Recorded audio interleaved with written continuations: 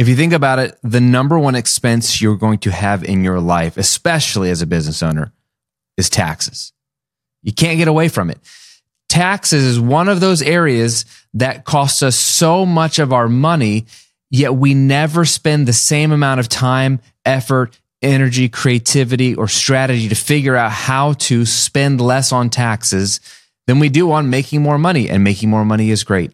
But if you're going to make more money, you're going to pay more in taxes, and you need a strategy to reduce your tax bill, not to illegally avoid taxes, but to pay only what you owe. No one wants to pay more than they owe. So this is where the power of a good accountant or tax advisor comes into play. And friend, do I have one for you today? I'm bringing on my own personal tax advisor, Amanda Hahn, who's brilliant when it comes to business, tax, and real estate, to unpack some of the biggest things we can do as business owners to reduce our tax bill, how to be more strategic, how to save money so we have more money in our pockets to reinvest in our business, to give to someone else, or just to enjoy on our own. We're also going to unpack the worst tax advice that she sees on TikTok and Instagram as these new influencers are coming on the scene with tax advice. And we'll dive into real estate and why it's such a good investment vehicle from a tax savings perspective. So friend, this is not going to be a boring episode. If you've ever wanted to understand taxes a bit more in your business and get some strategy, Amanda Hahn is one of the best I know of because she can explain this stuff in a way that makes sense to you and me as a normal human being, especially as a business owner. So sit back, relax, and enjoy this helpful conversation with my own tax advisor, Amanda Hahn. All right, Amanda, I'm pumped to have this conversation with you because not only are you an expert on all things tax advice for business owners and real estate, but you are my tax advisor.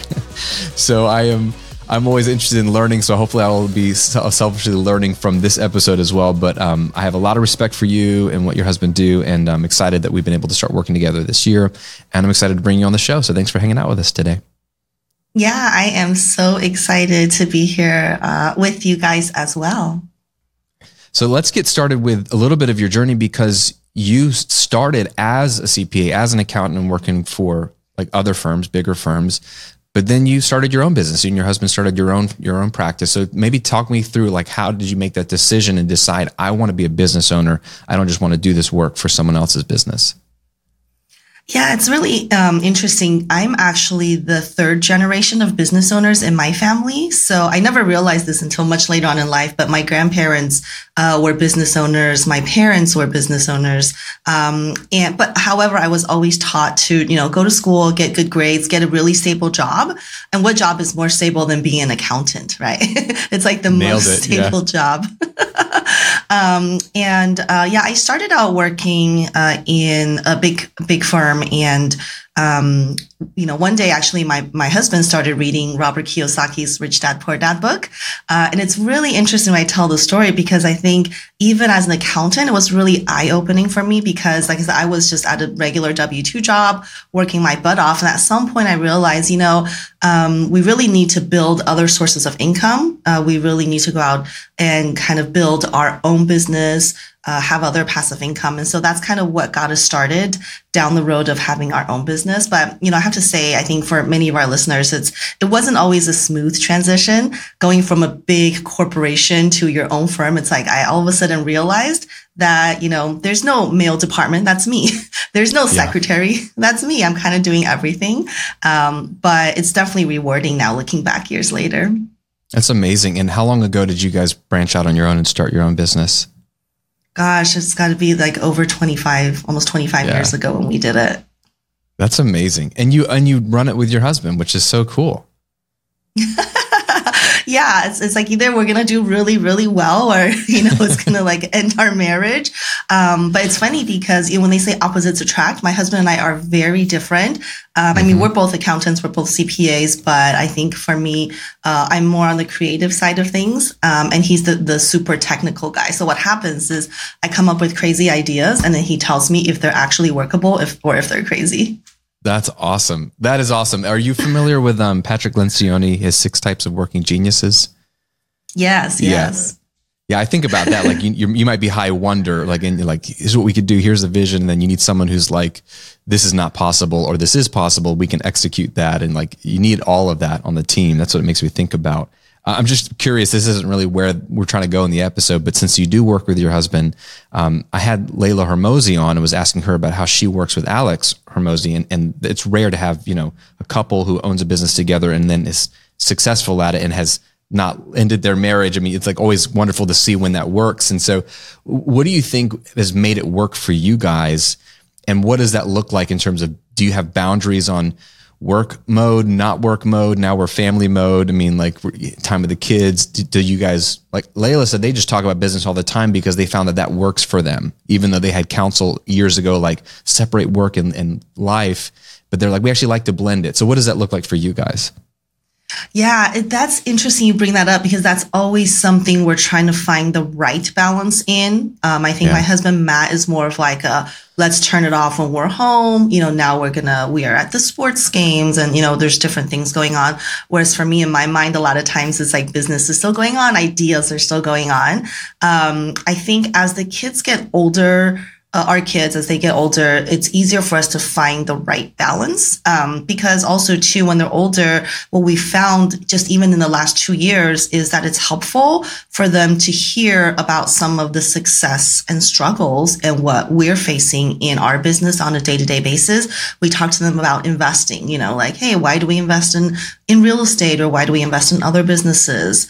What are some of the people issues we have at work? And they'll ask the cutest questions in their own mind on how things work. And, like I said earlier, I'm the third generation of business owners and real estate investors in my family. And I just think for me, growing up around my grandparents, my uncles talking about family business and investment has really helped shaped kind of how I make my decisions and how we've built our own business too. I love that. I do love that so much. I think there's something really wise about whatever your work is, like bringing your kids into it. Like my wife and I, we fight for a lot of things in our family, but the biggest thing we'll fight for, like in terms of a habit, would be the dinner table, like the family dinner table. Like every night we possibly can, we'll make that the rule rather than the exception. But it's because like life happens around the table and we can talk to each other and we don't try to talk about business intentionally around the table. Like we don't want to hog the conversation, but we don't shy away from the frustrations about, and we don't even have the same business, but like Shay will be like, hey, here's what I'm struggling with this, or here's a high for this, or I'll share the same thing. Like we actually had a big launch last week and I'll tell the kids like, hey, this course did really, really well, or people really like this offer or whatever. And so I think that's beautiful what you shared, because then your kids get to learn about business in case they want to start a business, but they also get to see you struggle and see you succeed and see that mom and dad are like, how are they learning to figure these things out? Because at the end of the day, that's what our kids need, right? Is to learn how to struggle and figure things out and solve problems. So that's actually really, really cool. I love that.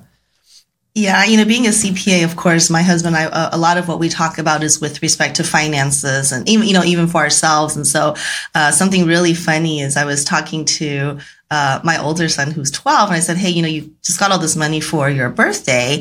Instead of just spending it, you should invest, save it and then invest in something. Maybe at some point we invest like in a little claw machine, right, at the local pizza parlor, and then we can make money on it.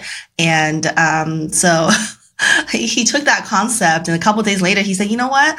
I have a bunch of claw machines that's now making money for me. And I was super excited. I'm like, what are you talking about? He's like, oh, I built that all in my Roblox video games. And so I'm like, oh, he took that concept, but applied it in the video game world. That's awesome. I love that. I mean, it's so cool, like the conversations you can have. Like my daughter was in the car. We were coming back from, they both cheer at football games, and I was coming back from one of their football games they were cheering at, and she was lamenting, my oldest, she's 14, she's lamenting, Dad, I'll be able to drive in 2 years, but I'm not going to have enough money for a car. Cause we said we're not going to buy them a car, but we will match whatever they save for a car, to incentivize them and also to help them out. So, but even then she was just like defeated, like, it's never going to happen. Never going to have enough money for a car. And I was like, well, says who? You haven't even, like, A, you have 2 years, but B, like your chore money, yeah, it's probably not enough. You're probably going to have to go create something that you can make some more money. You've got 24 months before you even could drive to get a car. So what could you do to make more money? Which you mentioned Robert Kiyosaki. I think when I read Rich Dad, Poor Dad, the biggest takeaway I got was his line about, his poor dad saying, oh, we can't afford that. But his rich dad asking, how could we afford that? And turning the statement into a how question. And so I was trying to teach her that, like, instead of saying I can't make enough money to buy a car, how could you make enough money? And so she's like, well, I don't know, And so I tried to ask her questions and lead her. And basically we got to like, well, babysitting is an option she could do at the very, like a fastest, easiest path to cash for her would be trading her time for some much higher income. And so like, cause she's again, not super entrepreneurial, but I'm like, hey, we could get more income and then we could start a business this way once you have that come in. So just trying to give her some options and see what she was drawn to. But it was amazing how after just a 30-minute conversation, her mindset started to shift just a little bit to like, it's not possible to, maybe I could do that. And now she's looking up how to, get certified with the Red Cross for, CPR and take a babysitting class. And what is that going to cost? And I'm like, well, I might loan you the money for the class, but you pay us back with your first, dollars from babysitting and all this kind of stuff. So it's very interesting to see their minds shift. And I love that you guys are doing that with your kids. Yeah. And of course, being a CPA, I have to add in my 2 cents about taxes. One of the biggest benefits of being a business owner and having kids, especially kids like our age, right, where they're teens or tweens, where they can actually do a lot. They're capable of a lot of things, especially in the realm of technology and social media. So a really great way for all of our content creator audiences and entrepreneurs is to look at what can your kids help you do in your business. If we're just giving them money to buy a car or to go to the movies. Do kids go to the movies anymore? I do. I don't know if they do. Yeah, they just watch it on their phone. Yeah. So when you're giving them money like allowances, it's just a personal expense. We don't get to write it off. But if you have them help out in your business, whether it's helping you with social media, helping you with technology stuff, then the money that you give them could be a legitimate tax deduction, right? Because paying our kids to help out in the business is the same as me paying somebody else to do the work. Yep. And so what that does is it helps you to take a deduction from money that you were otherwise just giving to them as personal. Now it becomes a legitimate business expense. And then like you were saying, just kind of teaches them the whole idea of like, how can I make more money? And then more quality time together too with dad, right? So that's not a bad thing.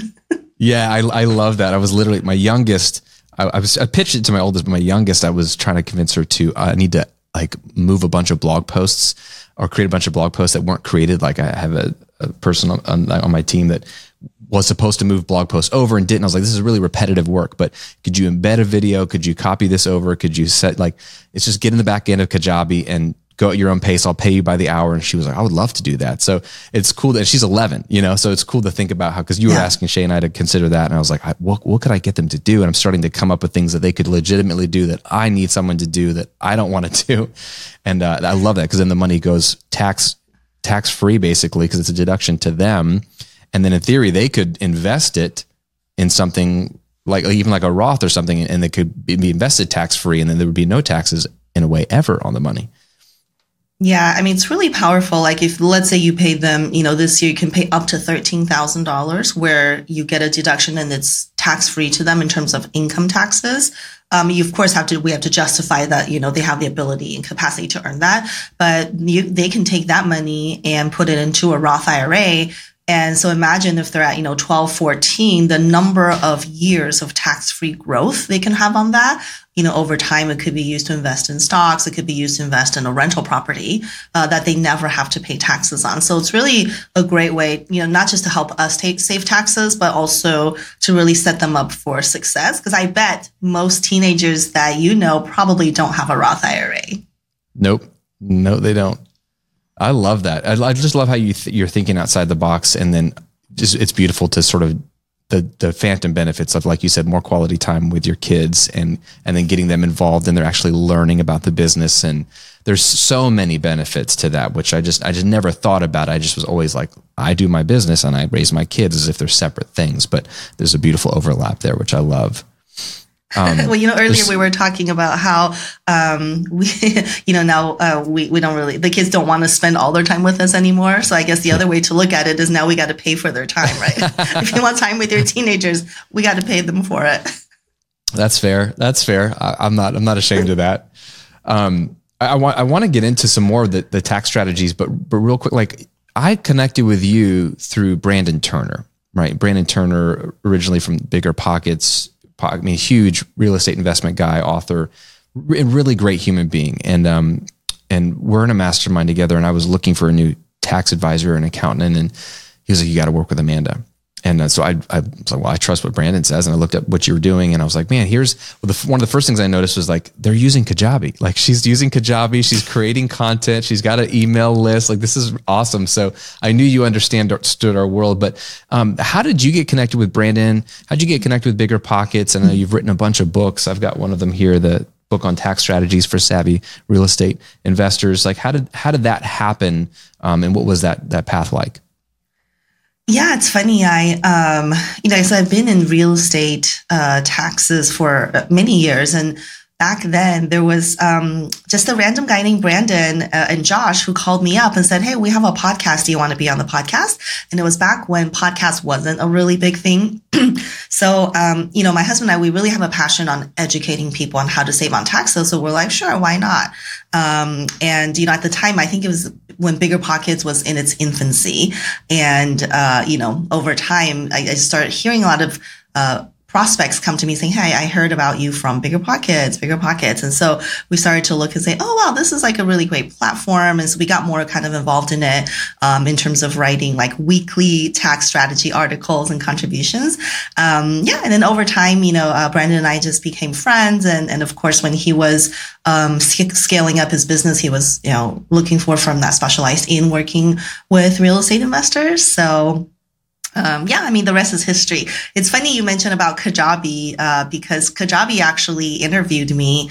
I think it was sometime last year, and I really wasn't sure what it was all going to be about, but that was what they asked me. It's like, I think I'm like, at the time I was the only CPA that was using Kajabi, and they were just curious, like how I, ended up doing that and what was the reason I went into this whole education, online presence mode. So that was really interesting. I don't know if there's other CPAs now, but I think I was one of the first back then.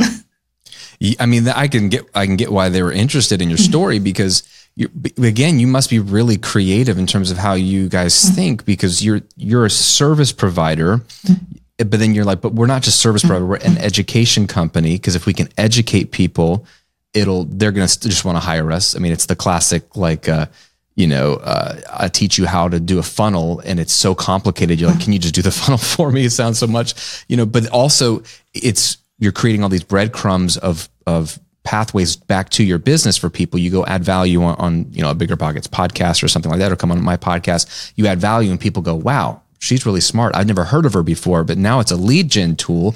And so you were probably way ahead of the curve in terms of getting on a platform like Kajabi, building content. I just don't think most CPAs in particular, but service providers in general that are in an industry think that they're more than that. They just are like, I provide the service, I'm in this lane. But I think realtors should have a content business. I think, like all kinds of people should, like, we're seeing health people come out of just like, I'm a doctor to like, I can also be a health coach. And sometimes there's, some compliance issues there, but like, how can I get more creative in terms of being an educator and a thought leader? I was at a dinner real quick. This is relevant. I was at a dinner this weekend in Napa at this event that we were speaking at, Shay and I, and there was a guy who's an allergy doctor. And he's like, he was very interested in what I do on YouTube. And he was kind of a throwaway comment like, well, I don't even understand anything about that. How could I do something like that? Or what would be the point? And I was like, oh, bro, well, from what you just said, your business and your practice is running on autopilot. You're really successful. You're kind of bored. You're in your 50s. I was like, and you've done local TV and radio. Like he's good with media. I was like, you should have a YouTube channel because you could get leads for your business, but really you could become like the guy when it comes to allergies that people think of, because they're going to see your face. You're going to have valuable content, and it could lead to book deals. It could lead to TV, because he joked about being like the next Dr. Oz. I'm like, how do you become the next Dr. Oz? You get on YouTube and you become known for the thing. And instead of just being known in Chattanooga, Tennessee, where your practice is, all of a sudden you're all over the world and you're just adding value. And there's so many ways you could monetize it or just open some cool connections and doors. And so just trying to get people to think outside the box. So it's pretty cool that you guys were doing that so early on. Yeah. And I think, for me, the biggest struggle to overcome, again, being an accountant, right? It's kind of like, I understand why people will watch your content, or like, hey, I want to know how to build a business. But at the time, it's kind of like, who wants to learn about tax? That's like the thing that people dread the most. And it's like, oh, you want me to read your book about tax? You want me to take a course about tax?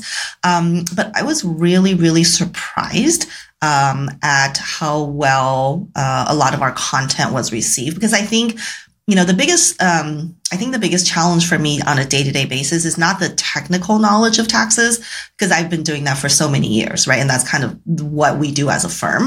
The biggest challenge for me all the time is how to make content easily digestible, and that people can understand, right? Because I have a very dry topic. So for us, it's always like, okay, how do we bring it down in everyday language? Not just talking like debits and credits and tax codes, but using examples and just, the thing that people can most easily relate to. Because I think one of the reasons people like overpay in taxes is because they don't understand it. And so Kajabi and through the course, it's really allowed us to do that.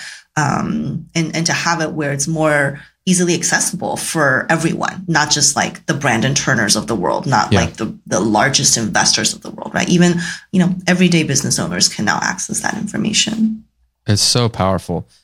Speaking of content, because I think you're right, like, what do you see as some of the worst tax advice on TikTok, on Instagram? Because there's these people out there that are like, that's where people are getting their advice from is TikTok now. And there's people that are just sharing things that might not only be off, they might be like hurtful or harmful. So have you heard bad stuff? I bet it drives you crazy when you do. Hey friend, we'll get back to the episode in just a moment. Real quick, I hope you're enjoying the episode. And if so, please share it with somebody that needs to hear this episode today. It would mean so much to me.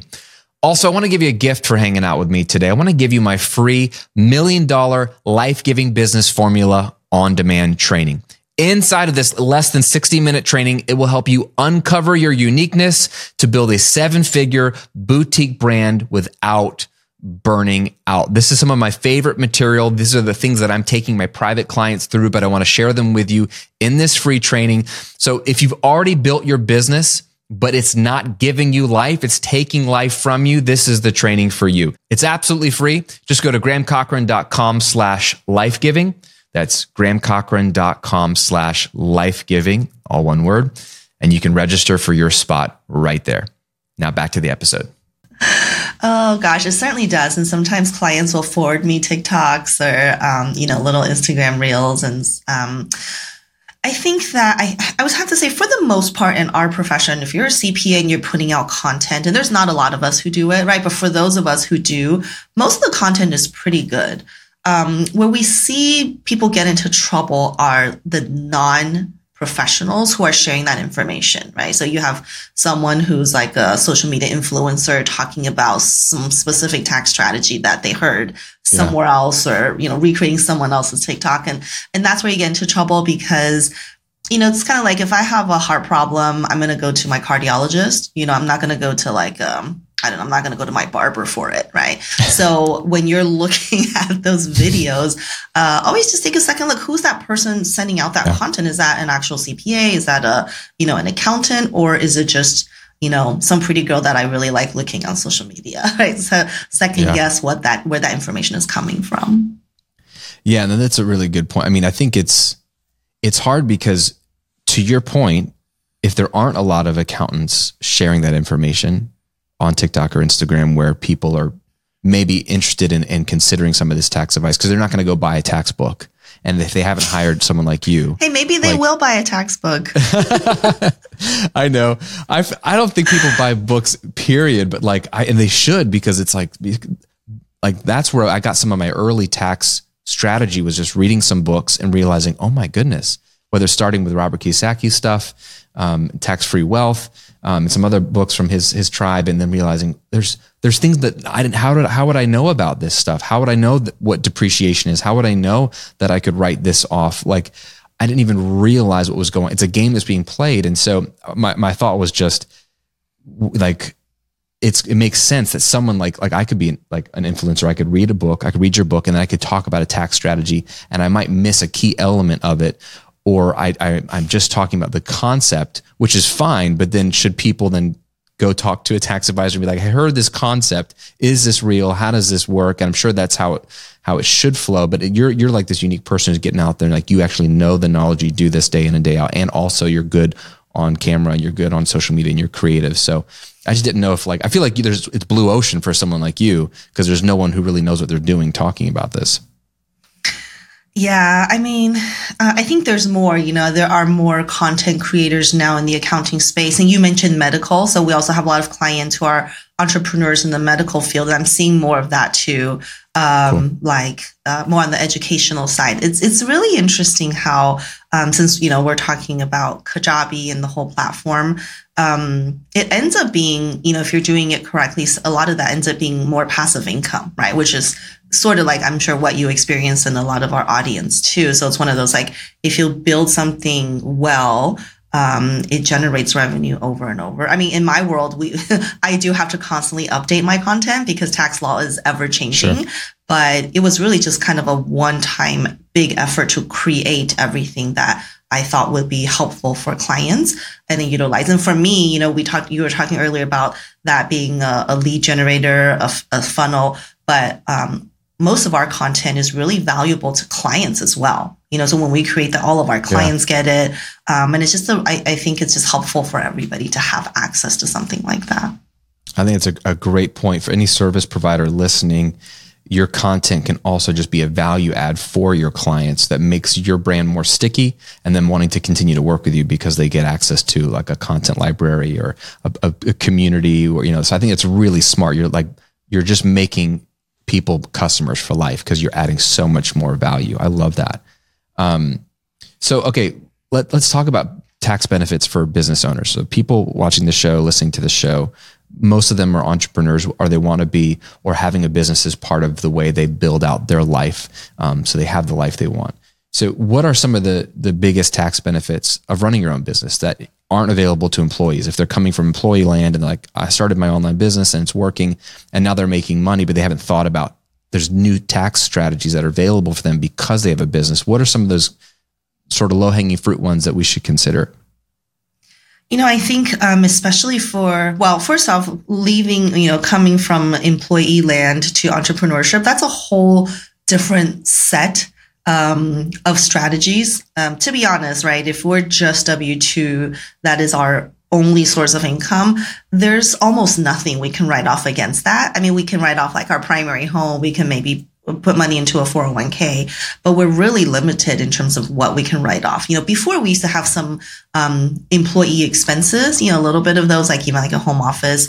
But back in 2018, they changed the law to be even more favorable to business owners and investors and even less favorable to W-2 employees. And so if you're someone, even if you still have a W-2, but now you're venturing into this other aspect of entrepreneurship, even if it's on the side, I think one thing that's really important to understand is that in the eyes of the IRS, you are now considered a business owner. And so when you hear people talk about, business owners have all these tax perks, all these write-offs, that also applies to you too. You might have just started building your course and you don't have a legal entity yet, but it doesn't mean you can't take a lot of these legitimate tax write-offs as long as those expenses are ordinary and necessary to your business, and what's necessary for my business might be different than Graham's business. But the key thing, I think, when you're spending money is asking yourself, how can this be a tax deduction? I think something, Graham, you mentioned earlier, right? Mm-hmm. Like how? I think that puts both you and your tax advisor in a different space when we're thinking about stuff. So if you're, obviously if you're traveling to learn about building your business, you're buying a course or reading a book, those are clearly business deductions. But other things like, hey, you bought a laptop, right? How can this laptop be a tax deduction? Am I able to use it mostly for my business? So always train yourself to have that little voice in the back of your head to ask that question. I love that. Those are good examples. Like realizing that all of a sudden you can go from having to pay for everything after you pay the government to I can buy, equipment like a computer. I can get education, like my coaching, like getting knowledge and expanding my ability to earn more money can be a tax write-off. Even traveling to conferences or even like, Shay and I were out in Napa Valley this week speaking, and we stayed at a really nice place, and we got to have really nice food and enjoy ourselves in a beautiful place. But like, we were out there to further our business. And so like all of our time was like connecting with people and serving, even outside of being on the stage. And so that was a business expense. All of those things became business expenses because we were out there to work, but we enjoyed ourselves at the same time. And so it's really cool to be like, wow, now there's so like, especially the more money you make, and you see this, right? You get in a higher tax bracket.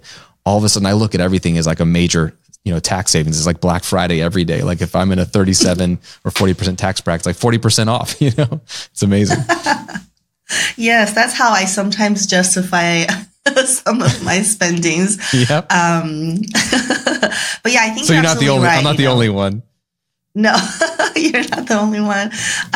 But yeah, I think it's really good, for people to understand too, something you brought up, like, you were at the conference, you did have enjoyment, right? And, when you were there, you guys had some meals, maybe even by yourself. But if the main purpose of you being there was for this conference or was to meet with clients or meet with other collaborators, then that makes those expenses deductible. And so some people are thinking, well, I went there, but I also did some other fun stuff. For the most part, those are legitimate tax deductions. And again, even if they weren't, let's think about how can they be? If just only two of you were going to Disneyland, but what if you invited your CPA to go with you, right? And then maybe that is now more legitimate as a business expense. We were there, we're going to be discussing, taxes and things like that. So, I think, again, it's not like you always have to be thinking about taxes, but just train your mind to think about when you're spending money, especially on more significant items like, maybe like a coaching program or a big trip. Think about how can those be a business deduction. And the truth is there's going to be times when you just don't know. Like, I think this might be, but I'm not exactly sure. And that's where your tax advisor comes in, right? You can send them a quick email or give them a quick call and say, hey, I'm thinking about doing this. Is it a deduction? How can I have it be a deduction? And how do I pay for it? Is it okay on my credit card? Should I pay for it from an entity, or does it not matter either way? Yeah, I love that, how you keep turning into how could it be a deduction instead of is this or is it not? Just skip either of those and go, how could it become one? Just to make sure that it is. I think it gets you more creative. And it for me, this was a big shift because I was a W-2 employee up until I was 26. And when I kind of started my first business, again, no one had trained me for this. I didn't really understand. It's not just, I'm making money, I'm working for myself, I'm my own boss. It really is a very different way, in your words, the way the IRS views you. And so the way the money flows, it's a whole new mindset of like, how can I shift these expenses to be business expenses and not personal expenses? And it's just you have to get creative and have to think differently. And so I've slowly but surely learned more and more and more of like, oh my goodness, this is why business owners get ahead, no matter what the business is, because not only can they make more money, which is the simple way, like you don't cap your income, but you can then now reduce how much things cost. And the things that you're reducing the cost are usually things that, for the point of IRS, is to make more of a profit. So these are usually business generating activities anyway. And it really becomes this virtuous cycle of you're saving money to make more money, to save more money, to make more money, which allows your business to grow and your quality of life to improve. And it's just like, man, those opportunities aren't there for the W-2 earner. Yeah, I think you and I are maybe, in a similar, like we're obviously in like advisory roles for a lot of our clients. And so whereas for you, I feel like people come to you and say, hey, how do I, kind of take my unique expertise, turn it into something that makes money? I sometimes see it on the other side. Like our clients already have the expertise, but they're like, how can I write things off? I'm trying to get better at this. How can I write it off? And so sometimes my conversation with them is, hey, you're so amazing at this. How can you make money doing it? Wow. And at the same time, create a write-off, right? So again, you might be a doctor who just has W-2 income. We have no write-offs, but why don't we then create a course? We create some kind of consulting package.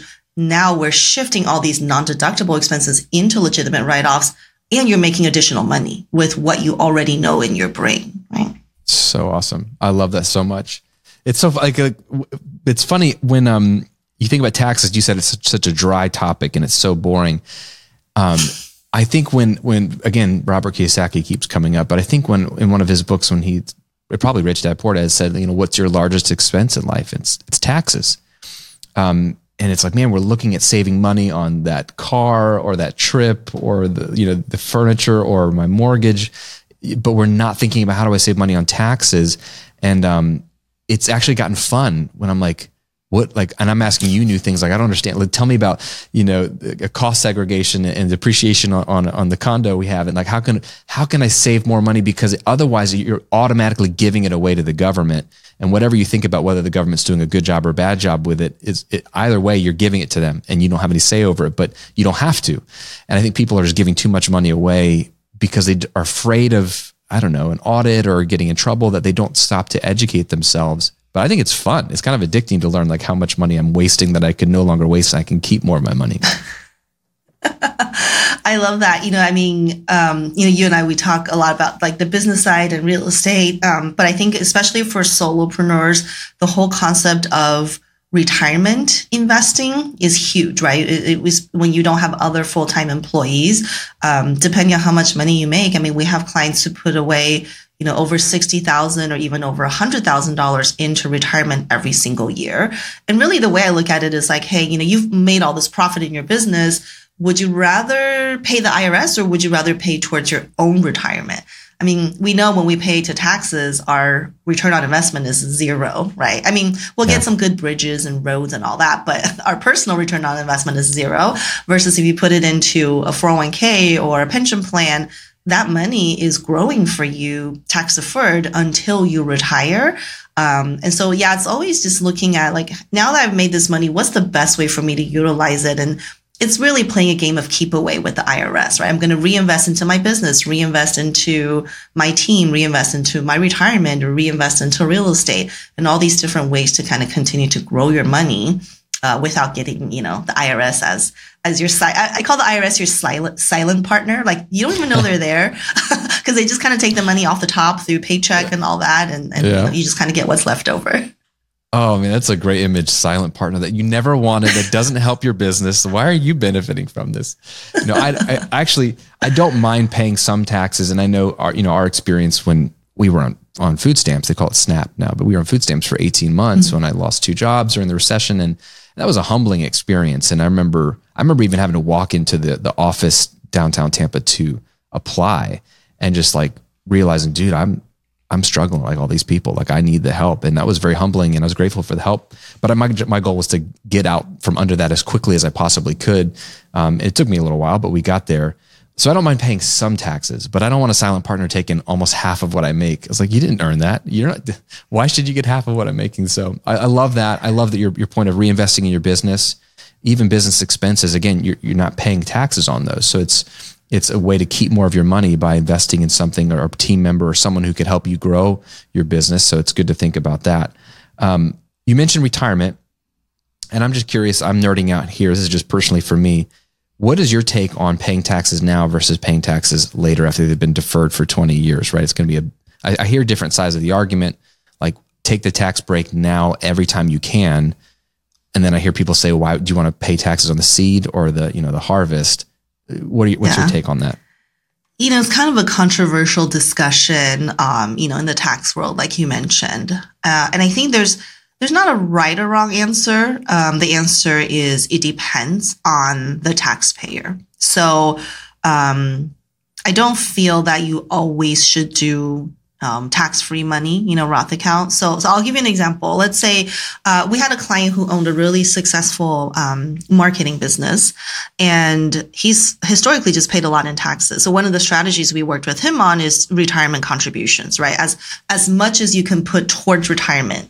So a couple $100,000 a year, because we want that immediate. If he put $100,000 into the account, he was saving $50,000 in taxes. So it was almost a 50% savings. That was otherwise going to the IRS. And so he built up this huge pot of retirement money during the time when he owned his media business. Now, fast forward years later, when he's retired now, and he owns a bunch of real estate. So now his profile has changed so significantly because he no longer has that active income from his business. Instead, he has a lot of rental losses. And so what would we do with those losses? Well, now we look at his retirement account, and every single year we're converting some of that pre-tax money over to Roth account for tax-free growth. And we're doing that at no taxes out of pocket because we're able to use the rental losses to offset all of that conversion income. Wow. And basically what that ends up meaning is like he saved, when he put the money in, he was saving taxes at about 50%. And now he's moving it to the Roth at 0%. Wow. So it's an overall great strategy if you're looking at it long term for this taxpayer, right? But not everyone has the same profile. Yeah, no, I appreciate you saying that. I mean, it really just depends. But that's like a win-win. Like you save the money and then you never pay taxes on it later. So that's beautiful. And I think that just goes to show why, getting into someone's brain like yours is helpful because it's a personalized thing. Like, what do I need to do? How much am I making? Because I was always told pay the taxes now, put everything into a Roth or I had a Roth 401k for a while so I could put more into it. But then I saw my tax bracket just skyrocket and I was like, man, I'm losing so much in taxes. If I just shift into this account, I'll save so much more now that I can keep, which means I could reinvest that in my business or I could have more put into the retirement account to offset. So it's just interesting how that shifted. And I think about the future. Like people say, well, tax rates will always go up. I don't know. They might not. I don't know what your thought is there, but it's like there's all these tools that are available to you. And you do have to have like a overall big picture strategy, not just I saw this tip on TikTok of what I should do because it's sort of separate and like isolated from your overall business and strategy. Yeah, I think one of the arguments for like, hey, let's always, tax rate will always go up, and then your income will go up, right, as you age. Those again is very dependent. I mean, if overall tax rates go up, but the type of taxes I'm paying doesn't go up, then it doesn't really matter to me. And also, when we talk about retirement, usually that means I no longer have active income for my business, right? So, right now we're in the years where we have a lot of active income. And so naturally that comes with a lot of taxes. So we're trying to reduce it. In retirement, sure, we might make a lot more money, but generally those are going to be passive income, right? From real estate, from stocks. And so those are years where we have different and better ways to offset some of that tax. So yeah, I think it just really highly depends on the person. But I would say retirement just generally means you're not working, which means all of our income should just be from investments, which we pay lower taxes on. Yeah, that makes sense. Really good point. Talk about real estate. I mean, I know that's your expertise. Why is real estate such a good investment vehicle from a tax savings perspective? And how can an entrepreneur or solopreneur who's starting to they're starting to make good money, maybe they don't own any real estate, how can they start to think about incorporating real estate as part of their strategy? Real estate is just it contains one of the biggest tax benefits. And I think that's probably one of the many reasons why most wealthy individuals or super wealthy individuals always have real estate in their portfolio. And so, as an investor, not only do we get to not pay taxes on the appreciation. So you buy property for $100,000, it appreciates to $300,000. You're not paying taxes on any of that until you sell it, right? And even if you do sell it, there are ways to still defer the taxes if you are reinvesting and just kind of trading up into larger and better, real estate properties. Besides that, we also get to take depreciation, which is essentially a paper loss on the property itself. So similar to like when you own a business and we're depreciating our equipment or our furnishings, we can do that with the purchase price of the building. And so you can see how that's a very large dollar amount to look at in terms of offsetting taxes. Beyond that, I think, even as solopreneurs, as business owners, I always tell clients, we want to have other sources of income. We want income that is purely passive because who knows, maybe one day, we can no longer be doing what we're doing now. Maybe we can't service clients. You just never know. And so real estate is just one of those hard asset classes that, if you're doing it correctly, should generate passive income month after month. So those are some of the reasons, why people do real estate, right? The passive cash flow, and then also just the tax benefits. I know this is getting off into the weeds, so we don't have to go deep here if you don't want to. So, but what about syndicated real estate versus like actually going out and buying a property? If someone's like, hey, I don't have enough money to even put down on a rental property or something like that? Should I put my extra $50,000 into a syndicated deal where I'm investing in someone else's real estate portfolio and getting a return? I know they're very different because you don't actually own the thing, but thoughts there, pros, cons? For sure. I mean, syndication, there's pros and cons of it, right? For people who are, syndication, I think works really well for people who don't really have a lot of time for real estate. They just kind of like, hey, I have money for real estate, but I don't want to be the owner operator. So maybe you're super busy with your business and but you do want to still have real estate in your portfolio. So a syndication provides mostly all of the same tax benefits that you would get as your own, property on Main Street.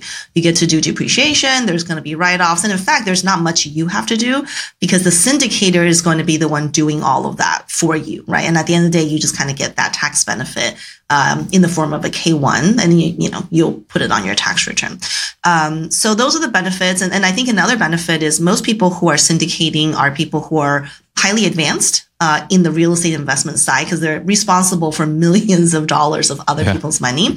And so basically we get to leverage, right? We get to leverage the expertise and the team of that syndication to get better deals that maybe me, Amanda, can't get on my own. Right. So those are some of the benefits.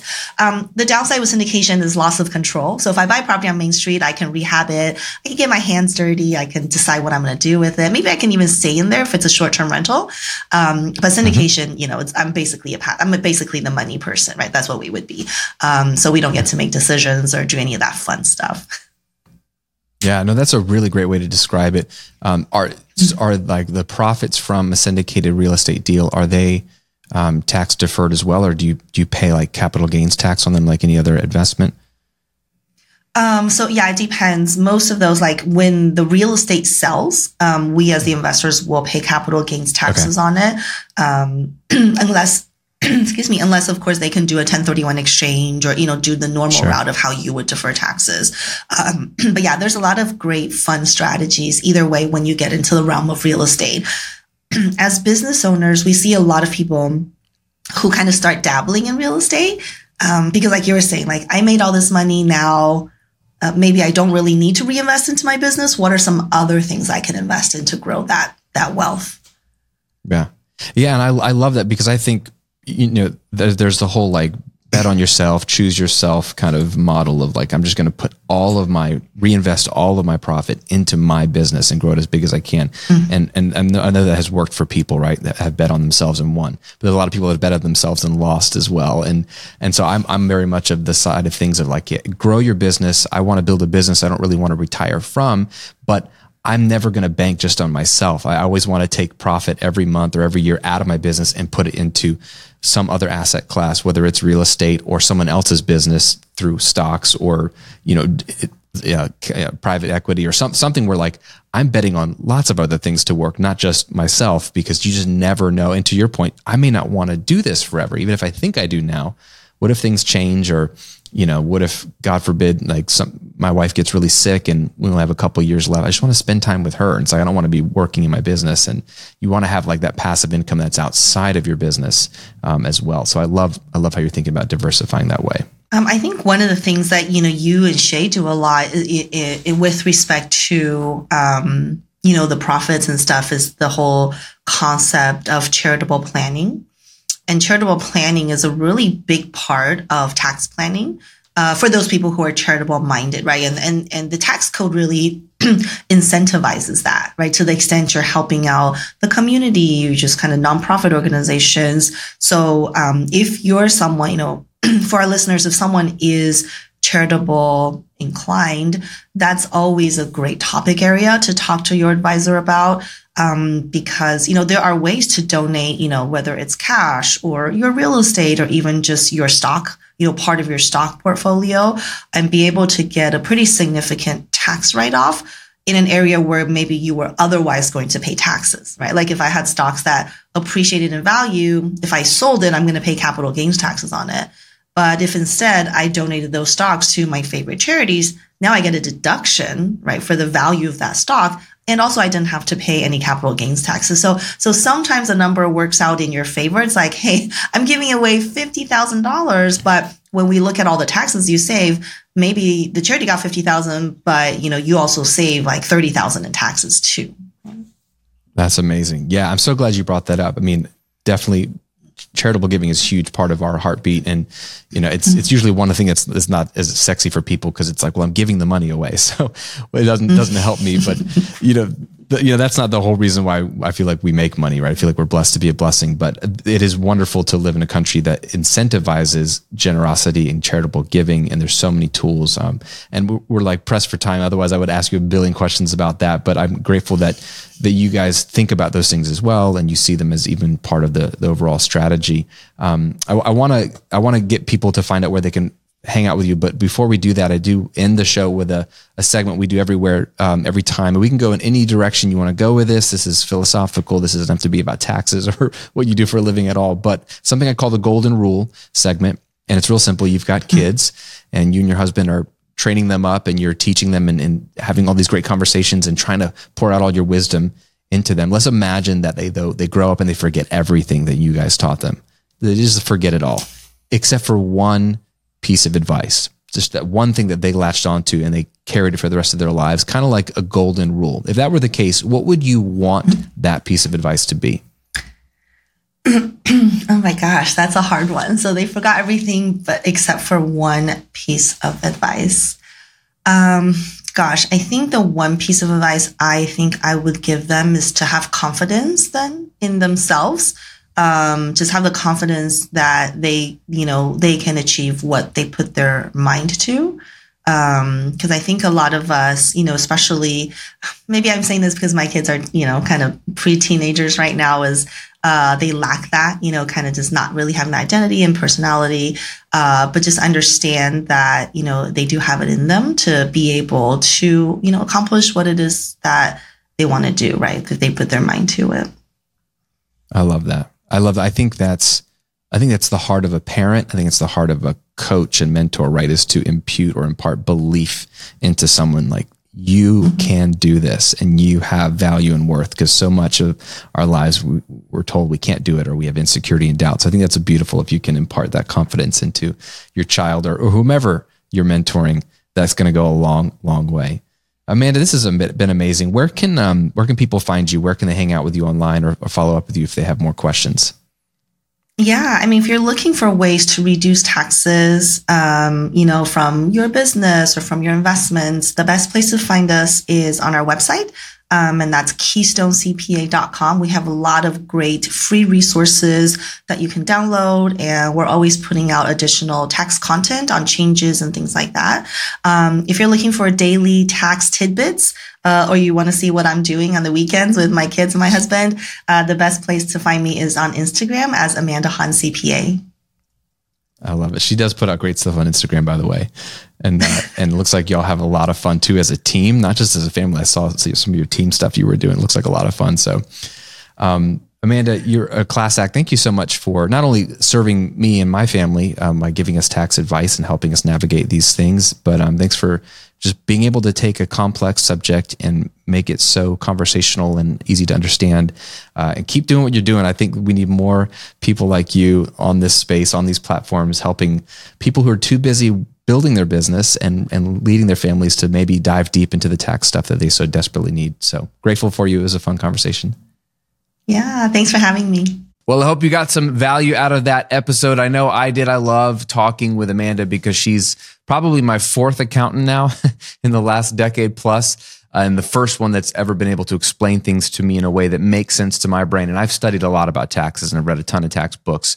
So I'm grateful for her help in my business, but I'm grateful that she came on the show to help you as well. If you want to learn more about what Amanda does, either to potentially hire her or just to follow her on social, because she's constantly dropping helpful nuggets, check out KeystoneCPA.com or follow her on all the social platforms at Amanda Han CPA.